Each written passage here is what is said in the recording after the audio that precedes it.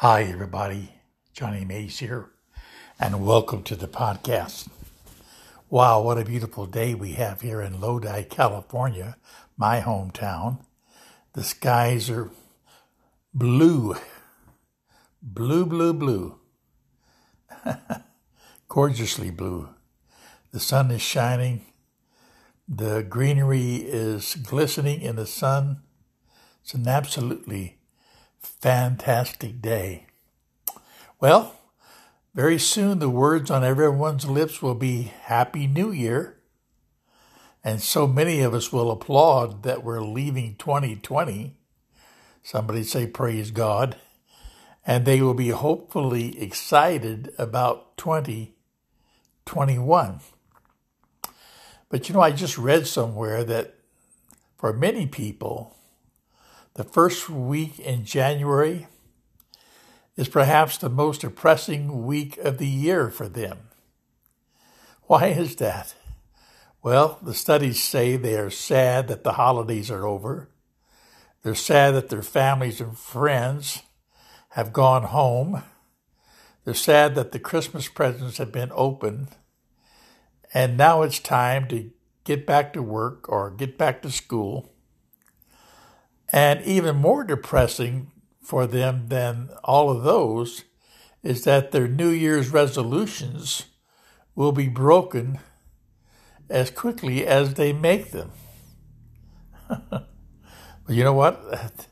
That may be common to a lot of people when you stop and think about it.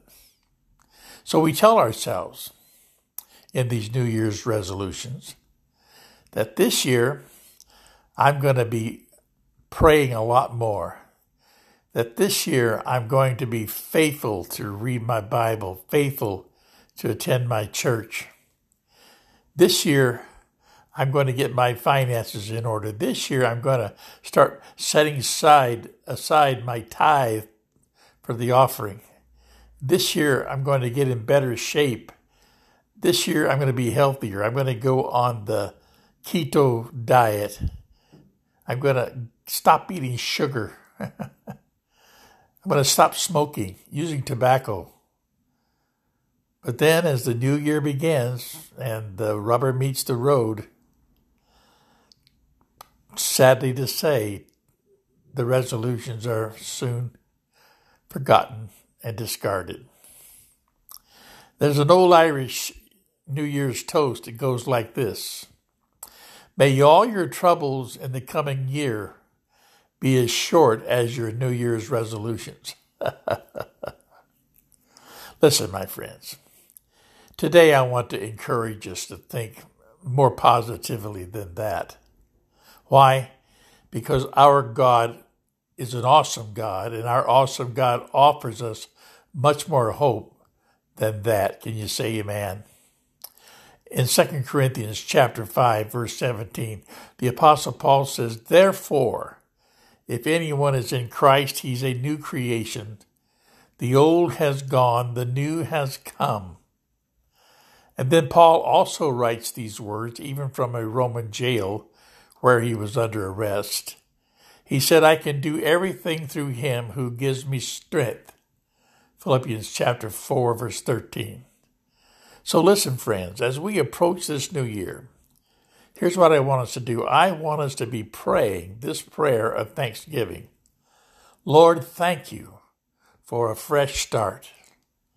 A new calendar year alerts us to the fact that we've been given a new beginning. It reminds us that the old year is past and the new year is before us. And every new year and every new day, my friend, is an opportunity to get it righter, to do it better than the day before and the year before. So I want to encourage you to commit to focusing more on spiritual things in the coming year. And one of the best New Testament texts on that subject is the one I chose for the scripture reading. Right in Colossians, Paul reminds us in the 2nd chapter, So if you have been raised with Christ, seek the things above where Christ is seated at the right hand of God. Set your mind on things above, not on earthly things. For you died, and your life is hidden with Christ in God. I said second chapter, but I meant the third chapter, chapter 1, verse 3. You see, those of us who are Christians have experienced both a spiritual death and a spiritual birth. We have died, and our life is hid in Christ. And because he lives, we live also. All of our hopes, all of our dreams, all of our purposes and power are centered in Christ, who, by the way, let me remind you, is seated at the right hand of God. So therefore, my beloved, let us focus and get our priorities straight. Our priorities must no longer be entered or centered on the things of this earth, but rather the things of God. Let us focus on the things of God. Let our lives be centered on the things of God. And this, of course, is a very real challenge because we still have to live in the real world with all its stress and with all its struggles. But focusing on spiritual things is a blessing, but it doesn't remove us from the environment of stress and struggle altogether. But let me tell you something. It's going to make a major difference in our ability to move through this world, to survive and to thrive. And as we try to live a more spiritually focused life in the new year, I want to point us toward forgetting about yesterday. Forgetting about yesterday. What did the Apostle Paul write? The one thing I do, forgetting what is behind and straining toward what is ahead, I press on toward the goal to win the prize for which God has called me heavenward in Christ Jesus. Philippians chapter 3, verse 13 and 14.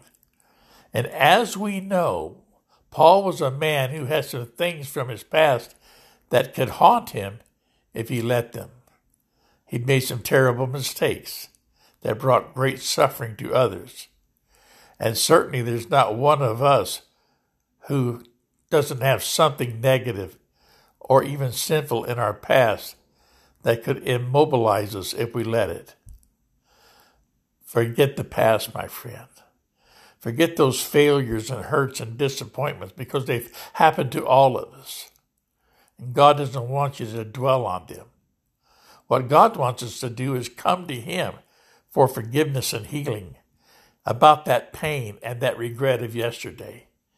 And when we bring these things to God, we receive God's forgiveness. And this forgiveness is God's gift to us, that we can walk in the newness of life so that we can forget those things in the past and be able to live in the present. So this is a good place for us to start the new year, forgetting what's behind, letting the past go, forgetting about yesterday. Well, and I know that it's easier said than done. Because, listen, tomorrow can be overwhelming with a potential for anxiety and pain and disappointment and challenges. But finally, listen, my friend, don't worry about tomorrow. Don't worry about tomorrow. Tomorrow is in the hand of God. In fact, Jesus gave us this prescription to help us face the uncertainty of tomorrow. He said, therefore I tell you, do not worry about your life, what you will eat or drink, or about your body, what you will wear. Is not life more important than food, and the body more important than clothes? He said, look at the birds of the air. They do not sow or reap or store away in barns, and yet your heavenly Father feeds them. Are you not much more valuable than they? Who of you by worrying can add a single hour to his life? So do not worry, saying, what shall we eat, or what shall we drink, or what shall we wear? Why? For the pagans run after these things, and your heavenly Father knows that you need them. But listen closely. But seek first his kingdom and his righteousness, and all these things will be given to you. Therefore, Jesus says, do not worry about tomorrow, for tomorrow will worry about itself. Each day has enough trouble of its own. Matthew chapter 6, verse 25 and 27. and 32 through 34. So, there it is. The year 2021 lies before us like unspoiled new fallen snow. And may God help us make it the best year for each and every one of us.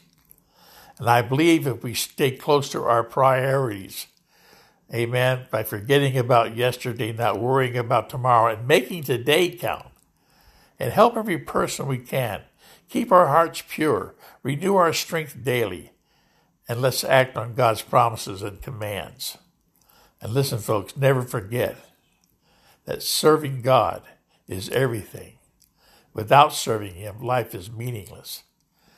And the best of life and eternity is wrapped up in knowing God. So we're never going to be sorry about focusing with 2021 vision if our lives are about serving the Lord. And you know what the Bible says? When Christ, who is your life, appears, then you will appear with Him in glory. Colossians 3 and 4. And that's our hope, and that's our goal. So may God bless you as you walk with Him and serve Him in 2021. And keep your focus on what the promises of God are. Stay focused in the Word. Stay focused in the Spirit. Amen. Get your heart lined up. Make a habit of reading your Bible. Make a habit of praying. Make a habit of attending your fellowship and joining with the saints and worshiping together in spirit and truth. Make it a habit to share your testimony wherever you work or play.